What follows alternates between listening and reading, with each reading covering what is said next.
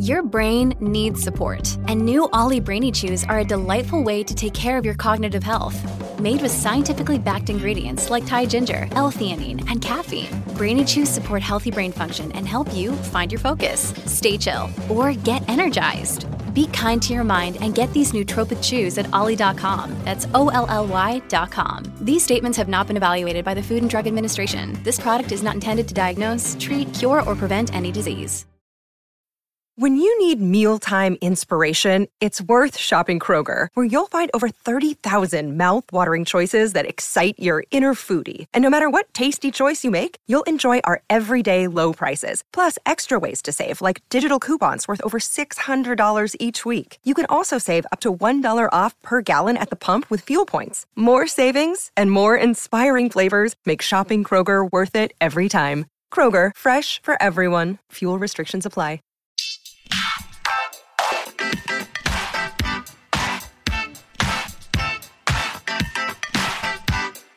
Hi, everyone, and thank you for tuning in to the 352nd episode of Awards Chatter, the Hollywood Reporter's awards podcast. I'm the host, Scott Feinberg, and my guest today was described by the late Roger Ebert as, quote, the most creative screenwriter of his generation, close quote, and by the New Yorker as, quote, probably the most critically acclaimed screenwriter of his era, close quote. And he is known, according to the New York Times Magazine, quote, for films so rich with surreality and self-referential lunacy that they feel as if they might be spun apart by the force of their strangeness, yet miraculously cohere, close quote. 3 of his scripts, 1999's Being John Malkovich, 2002's Adaptation, and 2004's Eternal Sunshine of the Spotless Mind, brought him Oscar nominations. He won for Eternal Sunshine, and also appear on the Writers Guild of America's list of the 101 greatest movie screenplays ever written. And he has also ventured into directing films from scripts that he has written, starting with 2008's Synecdoche, New York, which Ebert called, quote, the best film of the decade, close quote, and continuing with 2015's Anomalisa, a stop-motion animated film which he co-directed with Duke Johnson, and, most recently, with I'm Thinking of Ending Things, which debuted on Netflix on September 4th, less than 2 months after the publication of his acclaimed debut novel, Antkind. Charlie Kaufman. Over the course of our conversation, the 61-year-old and I discussed what led him to abandon his passion for acting to pursue writing and directing, what his writing process is and how each of his scripts evolved, why it was 12 years between the first live-action film that he directed, Synecdoche, and the second, I'm Thinking of Ending Things, plus much more. And so, without further ado, let's go to that conversation. Hey, it's Kaylee Cuoco for Priceline. Ready to go to your happy place for a happy price? Well, why didn't you say so? Just download the Priceline app right now and save up to 60% on hotels. So whether it's Cousin Kevin's Kazoo Concert in Kansas City, go Kevin, or Becky's Bachelorette Bash in Bermuda, you never have to miss a trip ever again. So download the Priceline app today. Your savings are waiting. Go to your happy place for a happy price. Go to your happy price, Priceline.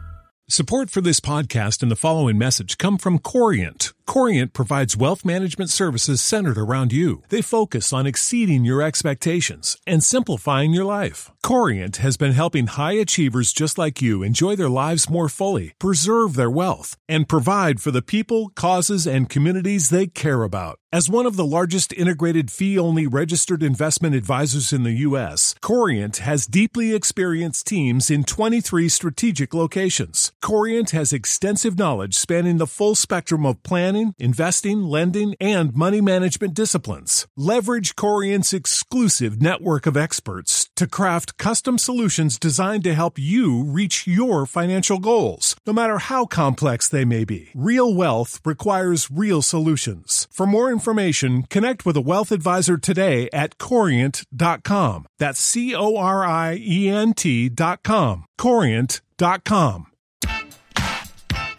Charlie, thank you so much for doing this. I was looking back at my notes. I think the first time I interviewed you was 2008, time to around Synecdoche.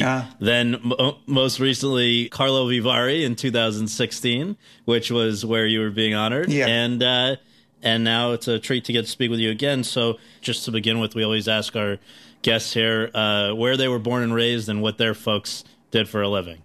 I was raised until I was about 11 in Massapequa, New York. My father was an engineer. My mother had been a social worker, but gave that up when she got married. And I have read that as a kid, you actually were very into performing. I had read about high school and community plays, an improv group, to the extent that you ended up receiving I don't know if it was a partial or full scholarship from your high school for achievement in dramatic arts. And so I just wonder why, after starting it at BU, I believe on a kind of a acting track, why did you then transfer to NYU and focus more on writing, directing? Just to be clear, the award that I got was a very small monetary award from my high school. It was a memorial award, so it wasn't a scholarship. It didn't pay for my education or anything. Got it. I don't know. I kind of started to feel embarrassed about being an actor. I guess I started to feel very self-conscious, and I don't know. For a very long time, I questioned whether or not I had made the right decision in giving it up. And I think that I've come to the conclusion now that I did. But it was a long time coming because I didn't have any career until my early 30s in anything related to film. So I was thinking, I really loved this acting thing, and maybe if I stayed with something that I was so passionate about, I would have had a different outcome. And do you ever miss acting? I don't know. I've come to the conclusion that I don't think I'd be very good at it anymore. I love actors and I love what they do, and I'm in awe of their ability to be vulnerable when they're good. But yeah, I'm not sure. I think about it sometimes. For a while there, I thought maybe I could do a play or something, but I don't know at this point.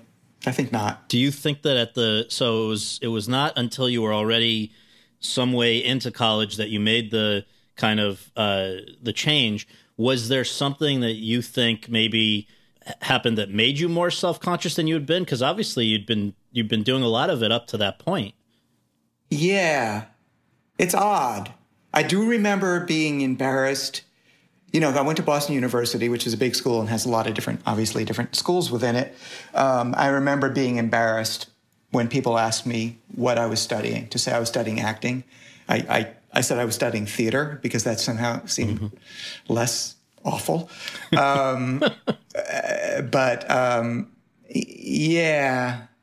I don't know. I remember we had this movement class, and it was the School of the Arts, or the theater school, was in this big old building, and it was like it seemed like it had been a warehouse at one point, and the movement studio was on an upper floor. And there was a giant window, like a giant loft, industrial-looking window, overlooking the highway. And there were a lot of construction workers out there doing some kind of work all the time when we were in the class, dancing around, and in our tights, and laughing. And they would laugh at us. And I was so embarrassed by that at that point in my life. So I don't know if that's why, but that didn't help. Right. So now, at the time, and I liked that class, by the way.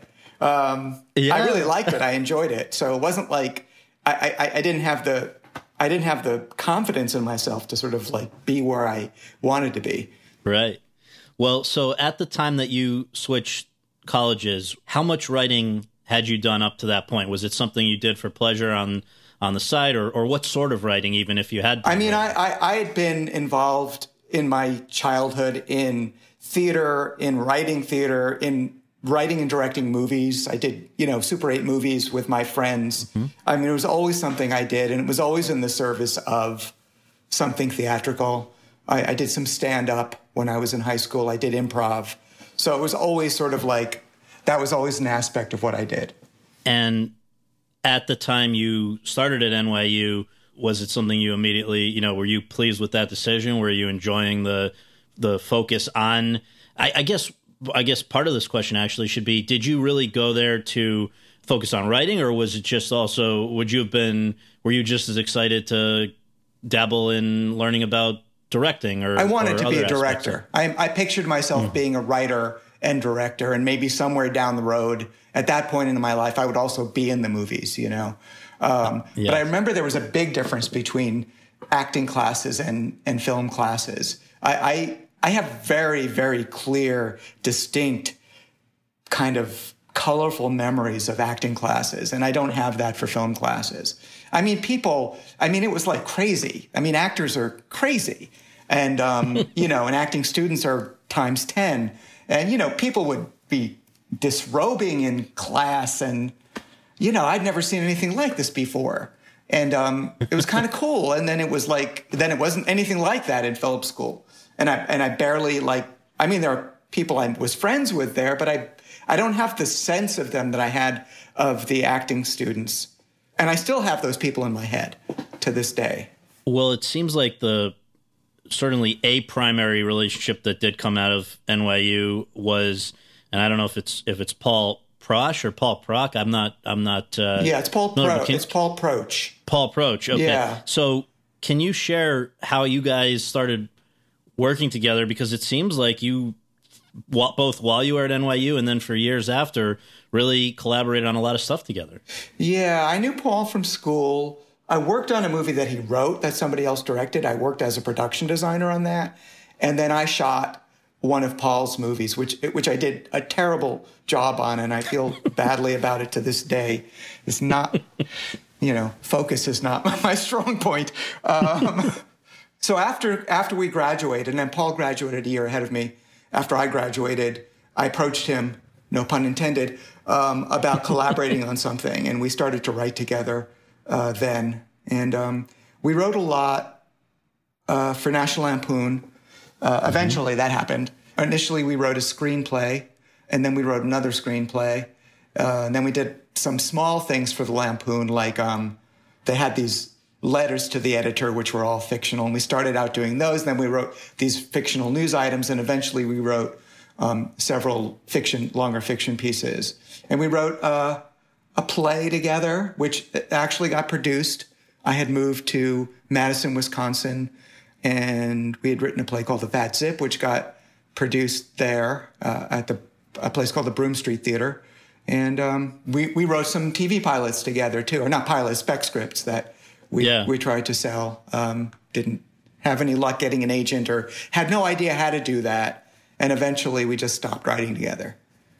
I did come across one thing which I found interesting, which was you were saying, you know, when you don't have an agent, how do you get your material before people who might want to make it? Well, you just send it around. And it sounded like the one guy who actually engaged with you in a nice way was Alan Arkin. That's correct. Nobody ever responded. I worked at the Metropolitan Opera in their ticket department, and I worked at the Roundabout Theater. So I had access to famous people's addresses from Rolodexes at the time, and I would just copy them out and send them our scripts. I sent a script to Spielberg. I sent a script to Jessica Lange. Other people I don't recall now. But yeah, we sent one to Alan Arkin, and he responded, and he wrote us a really nice letter. And I'm so grateful for that. You know, it's like little things like that happen along the way when you're struggling for so long that just kind of keep you kind of motivated a little bit. Absolutely. So at some point, I guess you wind up in Minneapolis. I know you were talking a minute ago about Wisconsin. Then you wind up in Minneapolis working at a newspaper and I guess continuing to write spec scripts. And then it seems like for a key turning point would have been pilot season of 91. What led you out to LA and what almost led you away from LA before you finally started getting some traction there? Well, I avoided going to LA for a long time, and Paul to come out to kind of live in Minneapolis for a while, and we decided we were going to go to LA, and I bought a car with all my money, which was a very bad used car, and we had like $750 between us, and it died in Rapid City, South Dakota. And we got stuck there while they needed to replace the transmission, which coincidentally cost exactly as much money as we had. So we waited there for like 2 days while they got the parts, and then we drove back to Minneapolis with our tail between our legs. And that's when Paul and I were still writing together. Then I was writing by myself, and a friend of mine had an agent. He was working in Hollywood, and and his agent said he would read my material. So I wrote some spec scripts, and I sent them to him, and he didn't read them for a very long time, but he eventually did read them and told me I should come out to LA during hiring season for TV, which I did. I lived in like someone's spare room in North Hollywood and waited, and nothing happened. Finally, oddly, I got a job offer in Minneapolis, writing for a Fred Willard cable show, which was going to be like a candid camera show. And I was ready to leave. I was packed. And I got a call from Get a Life, David Merkin at Get a Life, who asked me to come in. And I did. And he met with me and he read my scripts. And I said, I'm leaving. I said, are you offering me a job? He said, I'm not offering you a job yet, but don't leave. So I trusted him, and I turned down the job in Minneapolis. And luckily, he wasn't lying to me. I got a job as a staff writer on Get a Life. Yeah, the second season of it was the second season, which lasted a half season, I think. Yeah, but I got my foot in the door. Not my fault. No, not my fault. I don't think. Maybe my fault. It was just kind of a Fox sitcom, just to give people a sense if they don't remember Chris Elliott. But then, okay, so now then comes something I think fairly soon after that has come up in a lot of different episodes of this podcast, because so many talented people were associated with this project that also didn't last very long. What was your experience as a writer with the Dana Carvey show? That was a few years later, I think, probably around 96. My experience was that I met with Robert Smigel and Louis C.K. Robert was the creator of the show, and Louis was the head writer. And I met with them at like Brillstein Gray in Los Angeles, and they were shooting in New York. And they told me they really wanted me to do the show, but I'd have to move to New York. And they said, it's going to be a dark show. It's going to be, it's worth it. It's going to be worth it. So I moved out there, and it was a very difficult job for a lot of reasons. It was very difficult for people to get their stuff on the show. There were certain people who were favored, and the rest of us kind of just got very little on. So I think it was depressing in that way. But, I met a lot of nice people there. I have friends from that show to this day. And but the actual show itself I didn't feel included. Mm-hmm.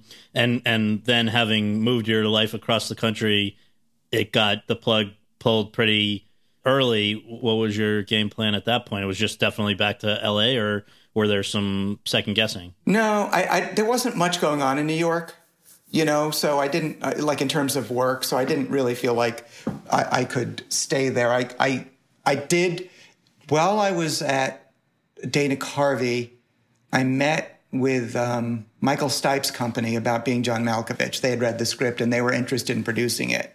So that was sort of like something that started to be in the works. I went back to LA. I got a job on a show. I think the next show I worked on, and the last show I worked on was called Ned and Stacey.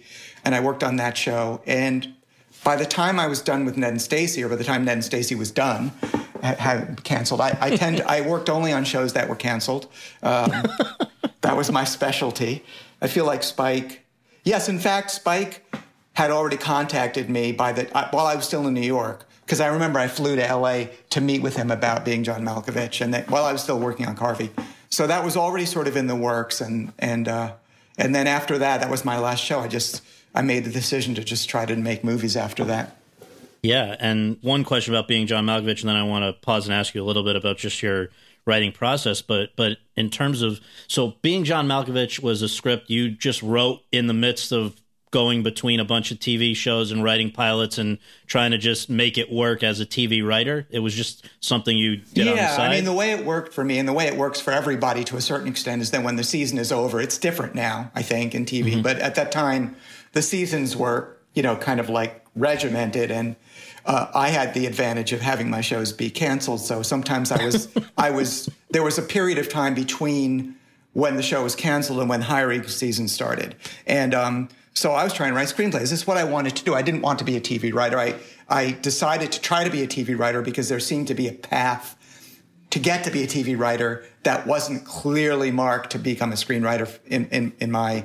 in my understanding of things. So right. I wrote Malkovich probably probably after The Edge, which was the second show that I worked on, another sketch comedy show. And then it kind of kicked around Hollywood for a while. And the idea was that it was going to be a sample and that maybe it would get me assignment work. And so that's what I was counting on happening. And it didn't. So you never actually thought that Malkovich would be made itself? No, I mean, I wasn't even a screenwriter at that point. I mean, no one knew who I was outside of TV. And even in TV, I wasn't a big deal. So, the idea of picking a person out of thin air and writing a screenplay about them and expecting them to be in it, it didn't seem likely to me. I mean, I guess I hoped, but I wasn't counting on it. I was like, it was something to write. I think because I was writing it as a sample, I didn't really care about making it like fit to any formula, which probably was a mistake because I think they want to see that you can do that. But so I didn't end up getting any assignment work from it, even though people liked it. Well, so before I go any further with Malkovich, let me just pause and ask you, these are just some general questions, but I'm curious about just how you go about your writing. Maybe it's changed over the years, maybe not, but is there a place where ideas tend to come to you for your scripts? I know, we did an episode a while back with Sorkin, for instance, and he says it's in a shower or in long car rides. You get all kinds of answers to this question from different writers. I wonder what it is for you. Oddly enough, for me, it's in the shower with Aaron Sorkin. So I don't have a lot of ideas because it's a rare occurrence, but they are good when they happen. No, I don't know. I would say that I think a lot when I'm walking, and I work a lot when I'm walking. Probably I have ideas when I'm walking too, but I would say that that's where it is mostly. And you walk a lot, like you like to go for I walk a lot, long walks? Yeah. Yes, very long walks. Where do you actually like to write? Do you need to be in a coffee shop or something around other people, or do you like to have total silence in your own home or something like that? I like coffee shops. I mean, I can't do that anymore, obviously. Right. But yeah, I like it a lot. And I did a lot of writing there. I also work at home, but yeah, it's nice to have things to look up and see and people and listen, eavesdrop on conversations and stuff is always fun. Do you tend to know where you're going to end a story? When it's an original screenplay, do you tend to know where you're going to end when you start, or do you outline, or what's the structure or lack of structure that you prefer? My idea about that is that there's no way that I can know where something is going when I'm starting out. It's like an exploration of a thought or an idea. So therefore, for me to restrict myself to some sort of predetermined ending feels counterproductive. So I don't outline when I can help it, and I don't know the ending. On what do you write? I mean, there are people that are still using typewriters just as superstitious, or a computer, or handwriting, just regular penmanship. What's your go-to? Well, I mean, since I walk a lot, I always carry a pad with me. I write on a pocket-sized notepad, but I also write on the computer. I write on napkins, on paper chopstick containers. I mean, I'm looking around the table now, what you can't see, but there actually are things like notes all over everything. And then what do you just throw them in a drawer and come back? I lose them is what I do. Yeah, it's really bad. I lose a lot of things, but the notebooks are the best in that regard because I have lost them, and that's very upsetting when they fall out of my pocket and I don't hear it when I'm walking. But mostly I don't lose them. I have boxes of those little notebooks. Wow. So when you actually, take these fragments of ideas and sit down to turn it into something, how long might you write for on a given day? Do you kind of make yourself sit down for a certain amount of time, or do you just do what feels right? I think it depends on how panicked I am about a deadline or a missed deadline. I can force myself to write. When I was trying to finish this novel I just wrote, and it was very, very, it was years in the process, I would get up and go to a coffee shop every morning when it opened at 6:30 and sit there for 4 hours and write, which astounded me. And I'd be home by 10:30, having written 15, 20 pages. So that's good. But it's very difficult. I get distracted a lot. It's very difficult for me. The internet is a very, very bad invention as far as I'm concerned. And it causes me a lot of problems in that regard.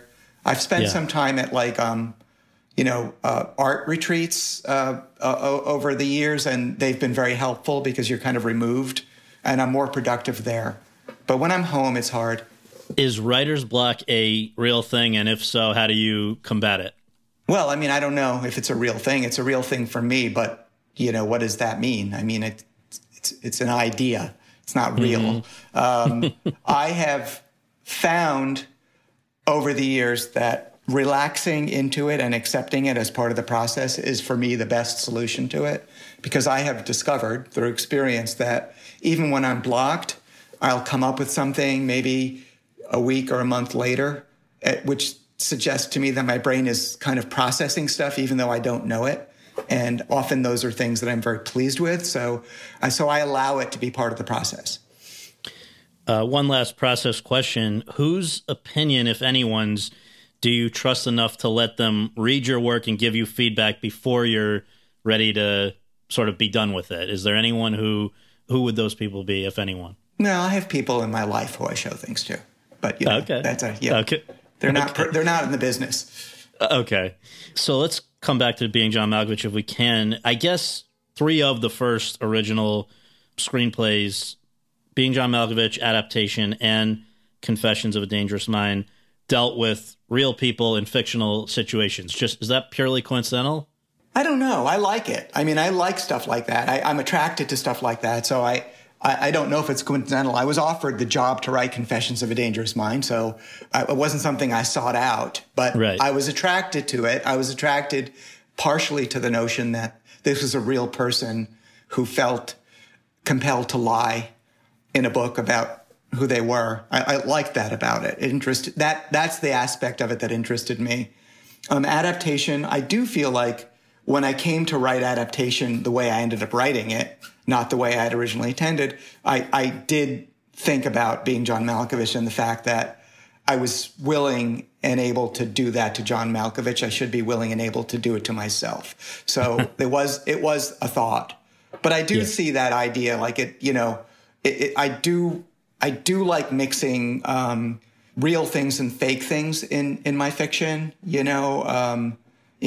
In this book I wrote, there's real people, but there's fake people. There's real movies and there's fake movies, and it's never obviously explained which is which. And I think it tickles me because it would tickle me to read it in somebody else's work. If I read about a movie and that seemed interesting to me, and then I looked it up and saw that it didn't exist, that would please me.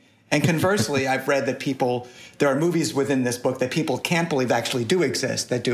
So I like both of those. Right. And as you say, I guess it all kind of started with Malkovich getting on board with the script of Being John Malkovich. I guess, can you share how that process worked? You just at a certain point sent him the script and said, what do you think? Or how did that? No, I don't know how he got it. His partner, his business partner, at Mr. Mudd, I think that's the name of their company, Russ Smith, got a hold of it. I didn't send it to them. He got a hold of it and he showed it to John. This is way before Spike was involved, and John read it, and then Russ wanted to meet with me. Then it just kind of went away, and then Spike got involved, and Spike went to France to meet with John to try to convince him to do it. John was worried about doing it because, there seemed to be problems to him whether it was successful or whether it was a bomb. That he, in how it would sort of integrate into his future. So he apparently had a good meeting with Spike, and then he was in New York, and Spike and I met with him in New York, and I guess he wanted to see who I was, and then he decided to do it, which is interesting because it's not exactly the same thing, but Meryl Streep wanted to meet with me too for adaptation. Like after she'd met with Spike, I think they wanted to see if I was like an asshole or something. I don't know, like what my energy was. Right. And my energy at the time, and probably still, but more so at the time, was just absolute panic. I was so nervous meeting these people. I was so scared.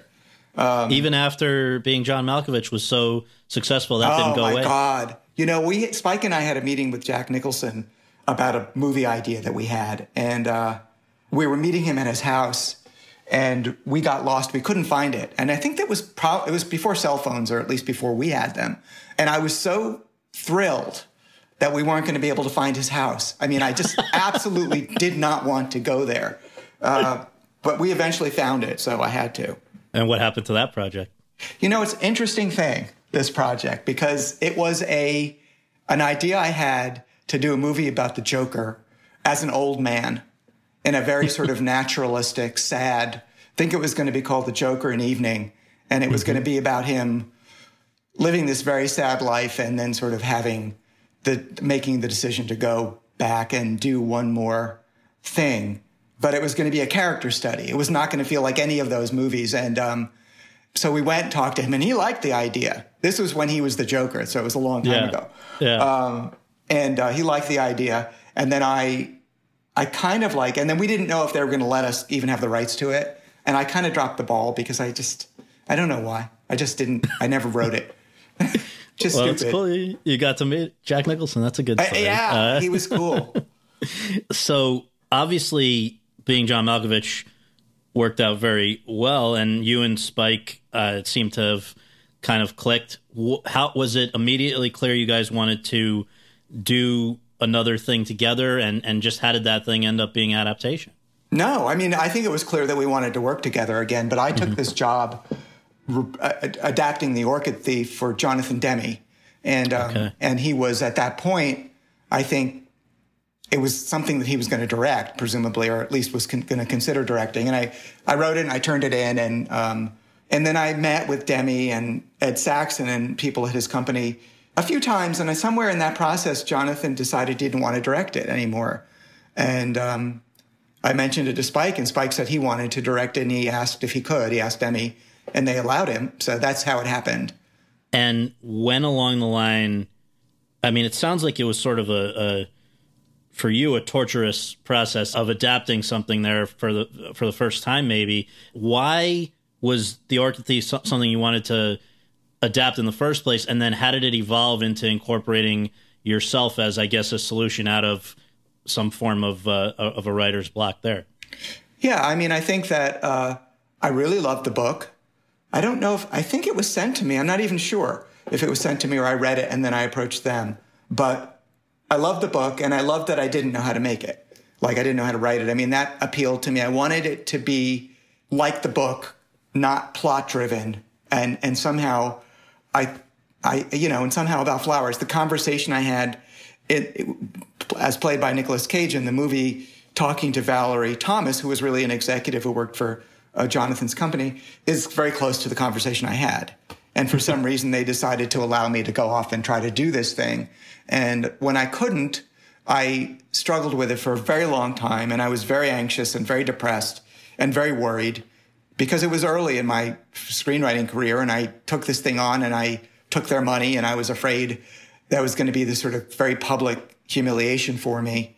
And I started to sort of think about, okay, what am I thinking about now? What am I thinking about? And what I was thinking about was that I couldn't figure out how to write it. And then I just had this really stupid idea that what if I write about that? And when I started to think about that, stuff started to connect, but I still wasn't sure. And I remember talking to Spike and mentioning this to him, and he said, you have to do it. And that was, I think, the thing that kind of sent me over the edge into it, was that, like, this other person who I respected was sort of saying it seemed like a good idea, as opposed to an insane, stupid idea, which is what I thought it was. But it's funny when you hit on something, whether it's the right thing or the wrong thing, but when you hit on something that stirs you, the world opens up, and it did for me with that. And this thing that I was struggling with probably for a year and a half, I was suddenly able to write. So that's how it happened. Yeah. A few weeks ago, we had Brian Cox on this podcast, and we're chatting about Robert McKee and I got a huge kick out of that aspect of the whole thing. And I just wanted to ask you, actually, Robert McKee once, years ago, we had on the podcast himself. It sounds like there was some sort of an understanding that had to be reached in order to use him as a character in the film. What was that? he wanted to meet with us, and he wanted us to listen to his thoughts about the script, which we were happy to do. And the one thing that he said that I think was a sort of a note that we happily addressed, but that was his like deal breaker note, was that it's okay to make fun of him, but it's not okay to make fun of his students. And that seemed reasonable to me. And I don't remember if there was stuff in the script that did, but I'm assuming there must have been. But if there was, we took it out. I'm guessing there was. But the other thing that McKee said, and he was very nice. He was very generous and very nice. And the other thing that he said was that he said Brian Cox should play him. Neither Spike nor I don't know if he told you this, but it was his suggestion. Neither Spike nor I knew who Brian Cox was at the time. And, you know, it was kind of like we approached this, okay, well, McKee wants Brian Cox to play him. And then we started to watch Brian Cox and we thought, holy fuck, this is amazing. This is perfect. Yeah, no, it's great. And just McKee says that he has a card in his records for a Charles Kaufman taking his course 3 years before the film came out. Was that you, and was that sort of research for the film, or was that just out of interest in taking his course? It was research. It was research for the film. When I decided that he was going to take that, you know, Charlie was going to go to McKee's course, I went to McKee's course. Yeah. Tell me about Donald Kaufman, the creation of Donald Kaufman, because as one of the great, you know, I'm a kind of a interested student of Academy Awards history, and here we've got a situation, I believe, where a fictional person is nominated for an Academy Award alongside you. So just the whole idea of Donald Kaufman, when did that come along? Did you ever believe it would go as far as it went? It's interesting. When I started to think about putting myself in the script and realizing the problems of having a writer as a character is that they're all alone all the time. So I was trying to have somebody that Charlie could interact with, that Charlie could talk to. And I had the idea of an identical twin, sort of ne'er-do-well brother, because I thought it was funny. And I like the joke of, the conceit of these identical twins with one actor playing two people is so silly to me that I thought it would be funny. But then as I started to work with that, then the idea that Donald would, you know, study with McKee and would want to become a screenwriter like his brother developed. And that changed the whole course of the screenplay. So because the screenplay ended up being about the screenplay, really, and because Donald helped with the end of the screenplay and the transformation of it, I thought that that concept should extend outside of the script. So I put his name on the script. First of all, I didn't tell Demi or Demi's company that I was even including myself as a concept in this thing. It was just, they were expecting The Orchid Thief. And I certainly didn't tell them that I was going to put my brother's name on the script. So Ed Saxon apparently was really outraged when he got the script, because he thought, we hired this guy and like he's hired his brother to write it with him. And that's not right, you know, without telling us. But, so it was just kind of like this thing that, you know, when I was a kid, my parents went to the theater to see Sleuth. Do you know that movie? Yeah, Michael Caine, right? Yeah, well, right, and in the play, right. which was before the movie, they brought home the playbill, and there's three characters in the play. There's the older rich guy, there's the young guy having the affair, and then there's the detective who comes to interrogate the older guy. And and for people who don't know, the detective is really the younger guy in a disguise, but the audience doesn't know that. And so they put a fake biography and a fake photograph in the playbill. And that was the most extraordinary thing to me when I was a kid. I don't know why, but I just this is the most amazing thing I've ever seen. And I think that kind of thing stayed with me. I like it. It's a good, I don't know what it is. It just thrills me. So I'm sure that's sort of like somewhere in the back of my head when I put Donald on the cover page of this. And who got Donald's Oscar ticket? He didn't get an Oscar ticket. He didn't get no. He did get a nomination though. Oddly, you're right. Yes. in real life, and I think that was the Academy decided they were going to play along, which was nice. That's great. Yeah, it's awesome. So obviously, coming on after that, 2 years later, is Eternal Sunshine. And you have said that while you were writing it, you were constantly kind of hoping to do away with the sci-fi element of it. So why was that? How would that have even worked? I don't think I was trying to do away with it. I mean, I recognized that was the pitch that we sold. I felt like it was getting in the way of the thing that I was more interested in at the time, which was the relationship and the idea of showing a relationship like a romantic comedy that actually shows a relationship after they get together at the end. You know, what a human relationship, romantic relationship might look like is something that seemed to be rare in movies at the time. So I was more interested in that and dissecting that. So with that one, I don't know how involved you get with the casting of with a film that you were not directing as well, but in this case, you guys ended up with Jim Carrey, who is somebody who is sort of famous for improvising and his ability to do things quickly on his feet. I wonder how you feel about actors veering from the written word. There are some people, I think Mamet is maybe the most famous example, where it's like, you better not miss an or an but for you guys hired Jim Carrey. So how did that work? Was he bouncing off of your script, or was he faithful to it entirely? I think that, Michelle and I talked about Jim before he came on and the things that we wanted from him. And we didn't want goofy Jim Carrey. And Michelle had that conversation with him going in, and he was amenable to it. And I think he was fine. There was an occasional improv moment with him, and some of them are in the film. Some of them are good. Some of them were not in the tone we wanted, but I think Jim was very good about keeping to the character for this.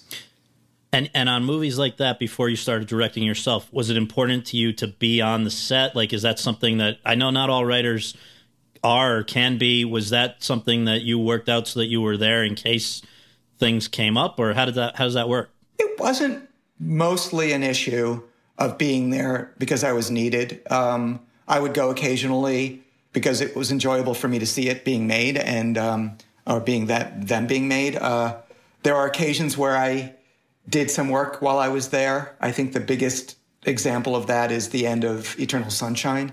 And I don't remember if I was there that night because we had concerns about the ending, the very last scene, or I happened to be there and we had concerns about it.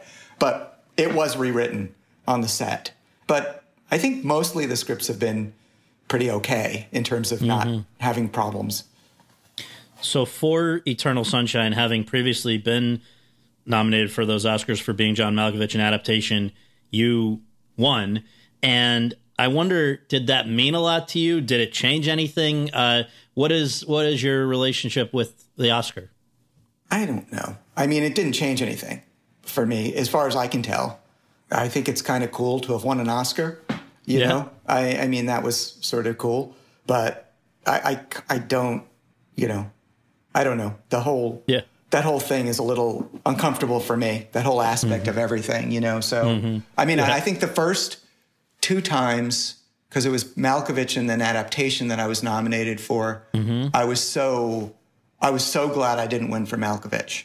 I was so panicked about the idea of having to go up on stage at that point in my life, at that point in my career. So I was glad about that. And I kind of probably felt the same way in adaptation, although I don't remember that one as clearly. And do you, just a quick follow-up out of curiosity, where do you keep the Oscar? Is it in an office, or where do you like to keep it?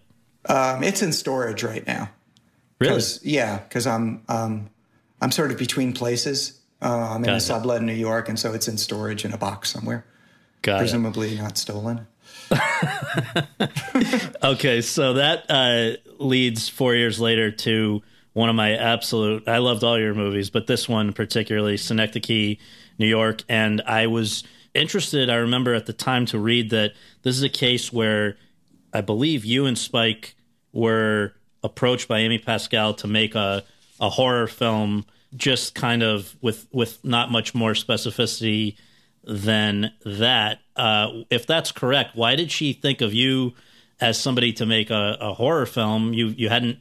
That's not something that I would have guessed you would want to do. And then how did that evolve into what I don't think can be labeled any specific genre, a movie that is, defies labeling. I don't know why Amy, thought of us for that. We had come off of adaptation there.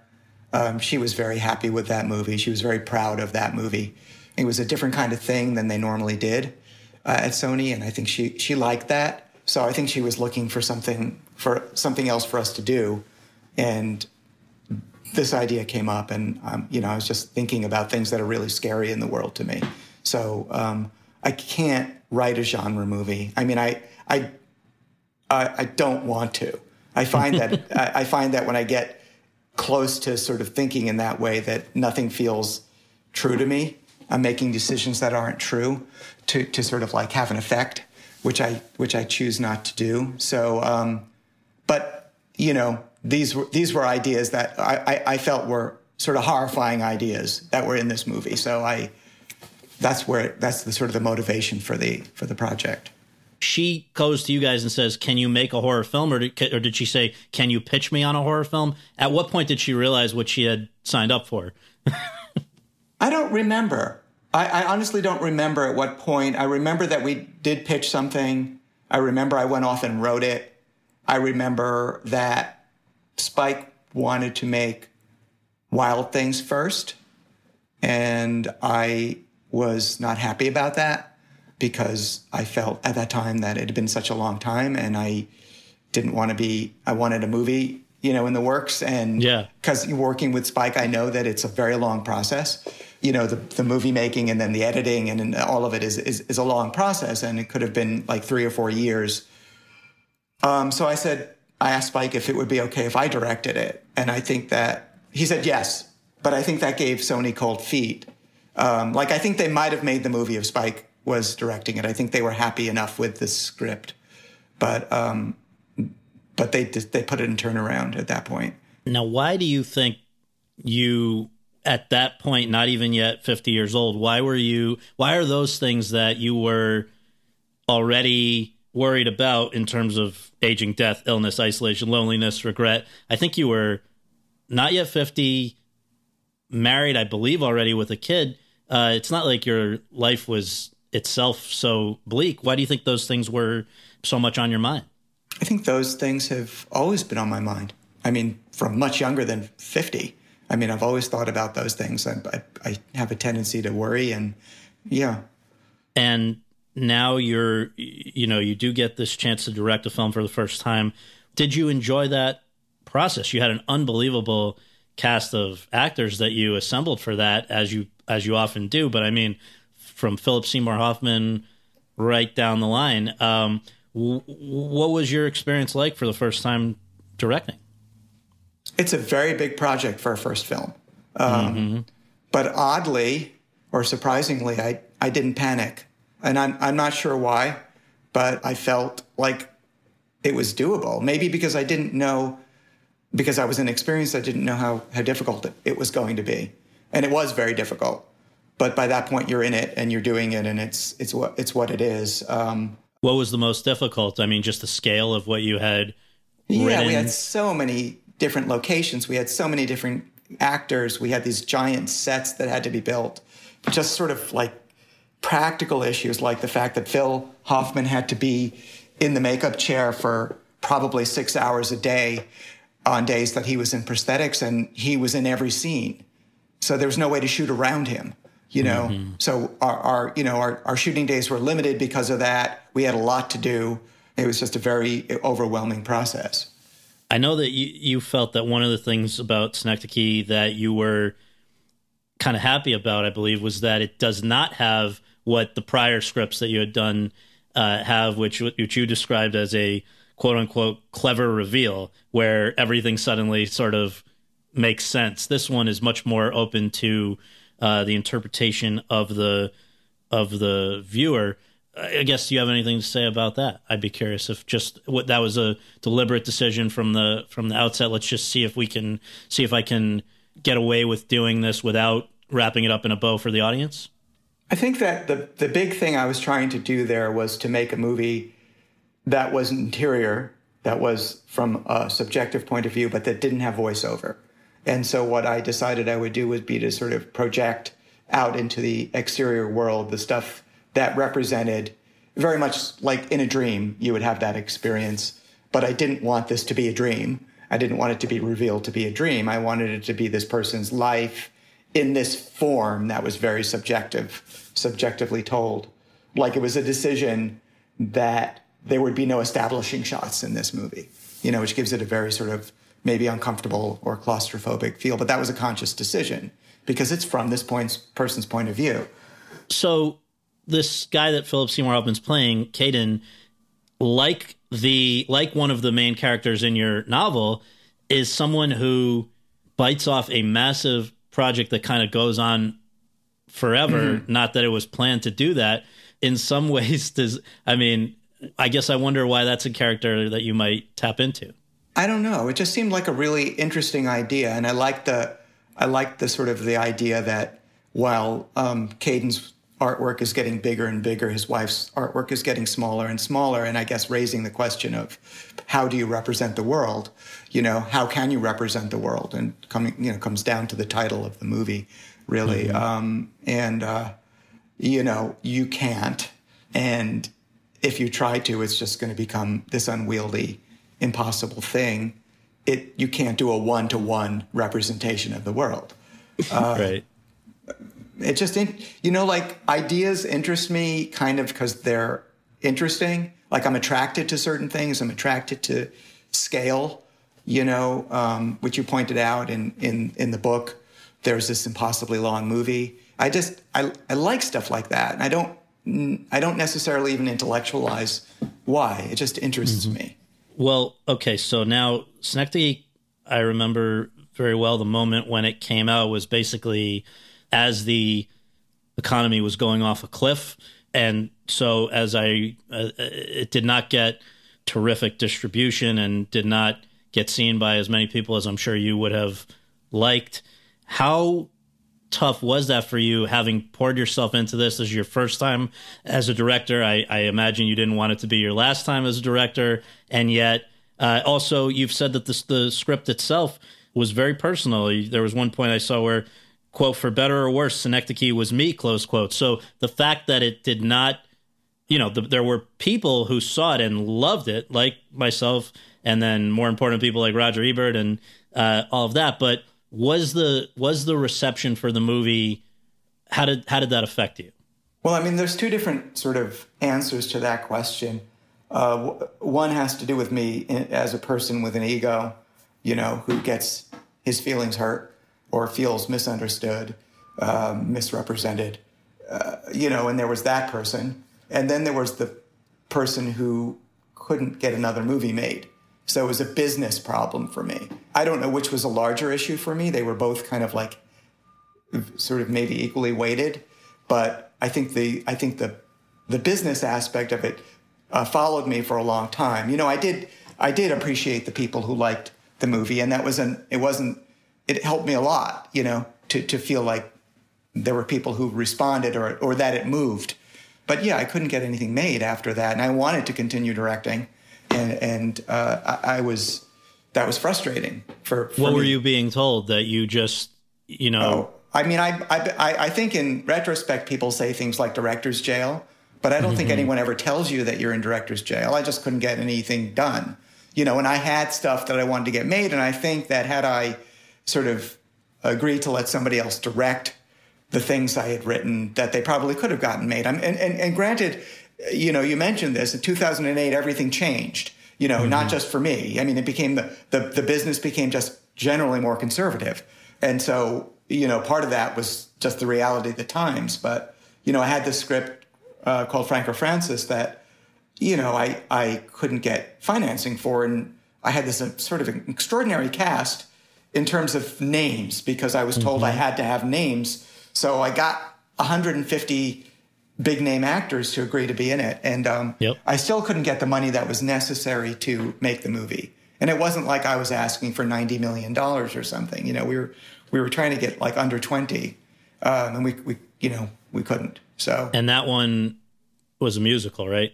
And that was a musical, yeah. And it's odd and it's quirky, but it's not, and it's funny. I think it's, certainly funnier on the surface than Synecdoche, which I think is also funny, but it's a drier movie. This was jokes and silliness.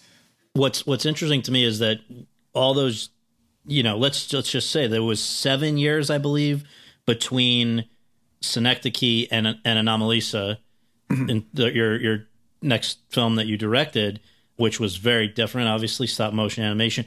If it was a matter of needing to pay rent or whatever, if you had to do it, could you have written a movie that is more conforming to what is an easier sell in Hollywood as opposed to a Synecdoche, or even I'm thinking of Ending Things, which are inherently, from before you ever start directing them, just on the page even, just not made for everyone, or for necessarily for a broader, if you're trying to appeal to a mass audience, that's not what you would do. So if you had to do that, do you feel that you could write that script just as well, that kind of broader appeal script? I don't know. I've never done it. I've written for television.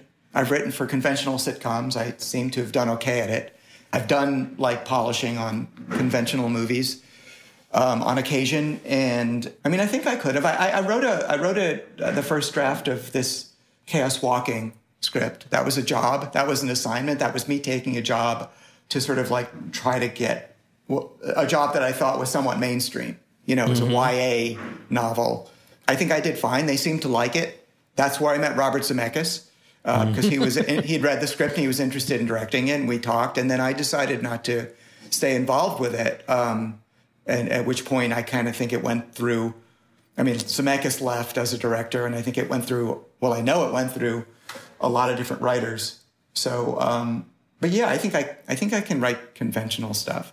But you just understandably don't want to, right? You do. It's not. Well, like I said, voice. I did that, and I did. I wrote a polish on some DreamWorks stuff, and yeah, I mean, I like doing that stuff. I like doing the polished stuff more, I think, because it's quicker, and there's something kind of fun about not being attached, like you go in, and because it's a short-term thing, you go in, they tell you what they want, you submit it, they say no, I say, okay, well, what can I do to change it? I don't argue for it because it's their movie, and they're paying me. I'm trying to do a job. But if it's my own stuff, where I put my heart into it and my worries and trying to do something sort of that's close to who I am, then I want it to be real.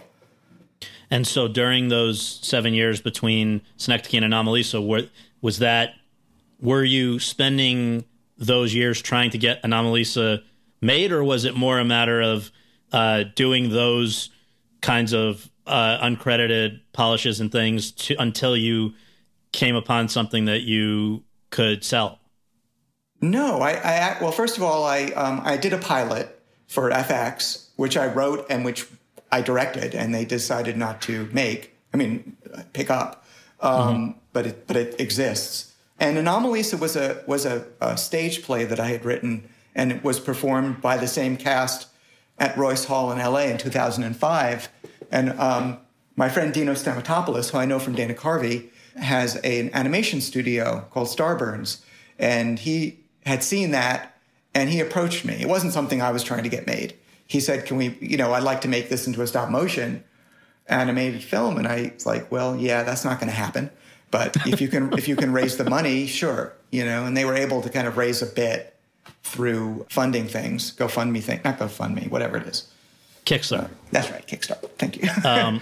And so in terms of, I remember seeing models and things. I moderated a few of the Q&As for you guys back in 2015, and I remember it was unbelievable to see the painstaking, it's almost like Caden Cotard level detail that goes into doing stop motion stuff. For you, was I imagine that was totally new to you. Was that fun? Was that a pain in the ass to deal with? What was your experience with Anomalisa?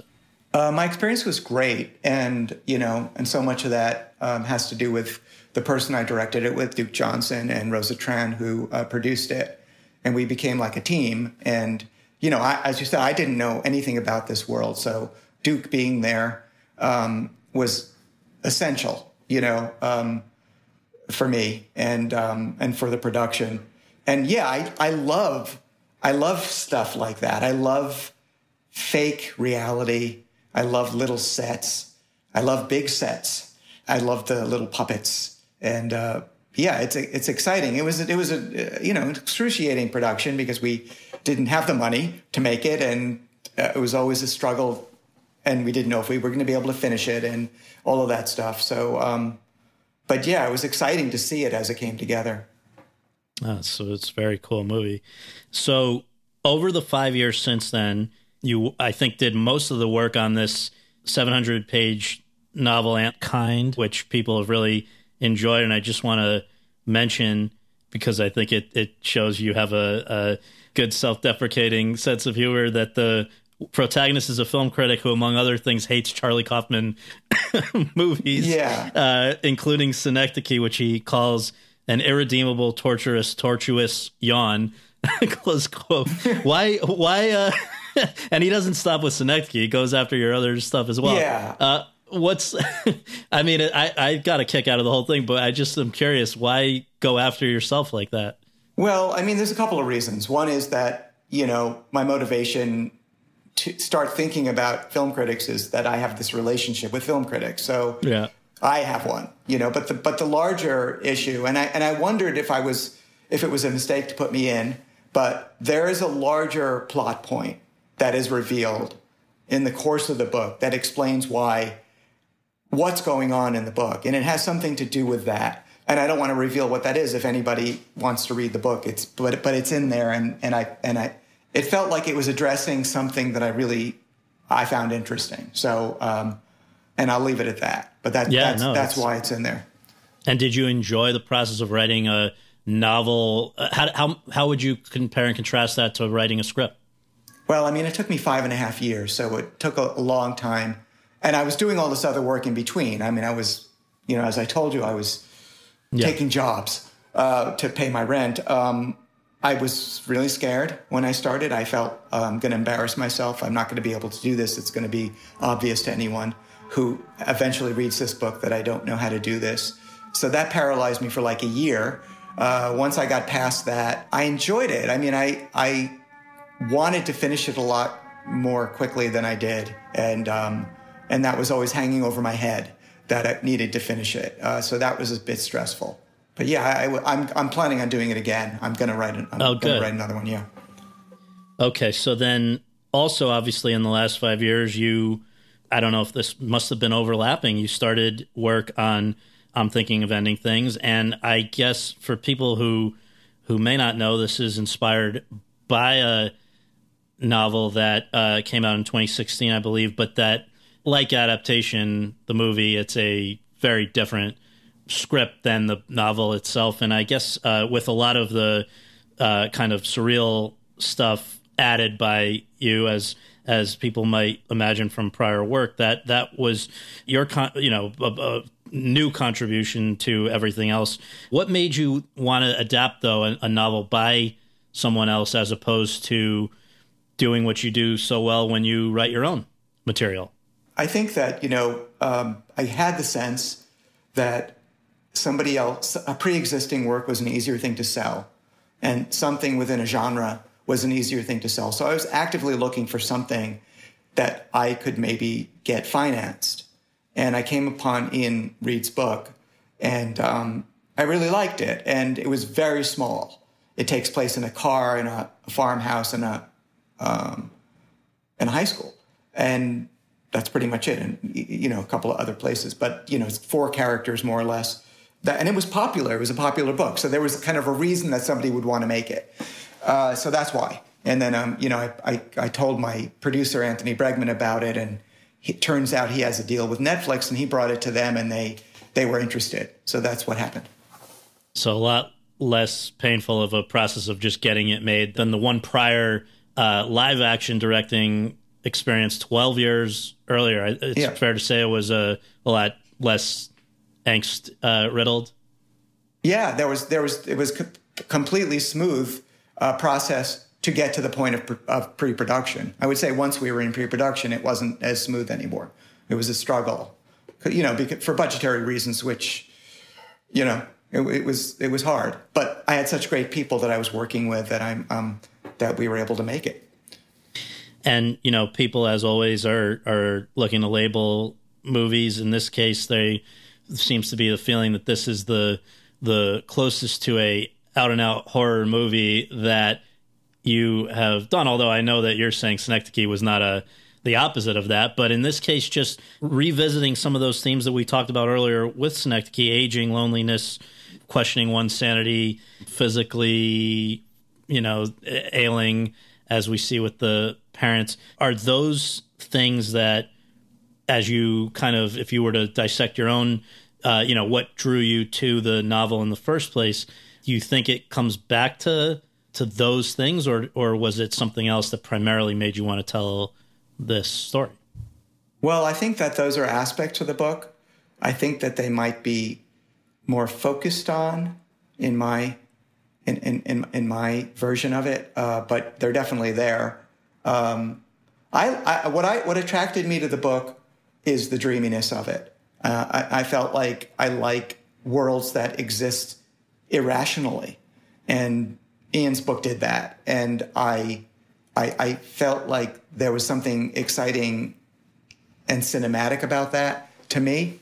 So I think that was probably the thing that most drew me to this as a project. So when people, I've been reading a lot of other people's takes on the movie because I question my own a little bit, and I just wanted to see what other people say. And it seems like, everyone has their own opinion about it. There are some people who are a little confused or frustrated by it. Other people think they've seen the light in terms of walking away from it. I just wonder, in order to make sure that your team, your actors, your production designer and everybody else was on, did you do anything to make sure they were on the same page as you in terms of your own, what you were driving at saying here? Like, do you sit down and kind of make sure that everyone's on the same page, or are you okay with everyone being on sort of a different wavelengths as long as it works for you? I remember with Synecdoche, when we had our first production meeting with all of the department heads, how surprised I was how differently everybody read the script. I couldn't believe it. It seemed very clear to me this is what it looked like. But I learned then that it's not clear and that people have their own thing. And I think that's where you kind of unify at least in terms of production, you unify the vision. And once people understand through conversation what you're thinking, then they're in the same lane as you are. And I think that happens always. And that's a fairly simple process. In terms of the actors and stuff, I talked about ideas with them, but mostly I wanted to make sure they had stuff that they could play in terms of actual human interaction and human emotions, because otherwise it flies off into some ether of nonsense. And so I gave them that, and they gave themselves that, and that's how we proceeded. And, I couldn't help but think that it, in some ways, could as easily have been a excellent play in the sense that you don't have many locations. You have very long exchanges between just a couple of, or at some points, 4 actors. Why was it important to you to do such long, uninterrupted takes? I think there's some that were as long as 25 minutes. That itself seems like an interesting challenge to kind of impose on yourself. I feel like there's a continuity in terms of like a dynamic between characters when they get to play a scene, and the scenes happen to be long. I mean, we didn't use any 25-minute uninterrupted take, but we allowed it to play out many times from the different camera angles, and that was the idea behind it. It was the same thing in Anomalisa, where I didn't isolate the 3 actors from each other in a booth, having them do their performance separately. We recorded them all together because actors play off each other, Mm-hmm. So allow that. It seems to be the right idea to me. I know that you're very much not about, specifying for anyone what you hope they take away from a script that you've written or film you've directed. And in fact, I believe, is your production company still, is it still called Projective Testing Services? Yeah, service, singular. Service. And why is that? What does that mean? Well, projective tests are psychological tests. Rorschach is the most well-known example. they're kind of ambiguous images that are shown to people, and their reaction is the thing that tells you who they are, or tells you what their issues are, or something like that. So I thought it was kind of an interesting, because that's sort of my philosophy about about any kind of art, is that when you create something, it exists as a conversation between the person who created it and the person who's interacting with it. And so that's what I try to do with my movies, which is why I don't want to talk about what they're about to me, because it's kind of irrelevant what it's about to me. Well, that I think is as good a place as any to leave this. I thank you so much for your time. It's always great to chat with you, and thank you so much. Yeah, it was a pleasure. Thank you, Scott.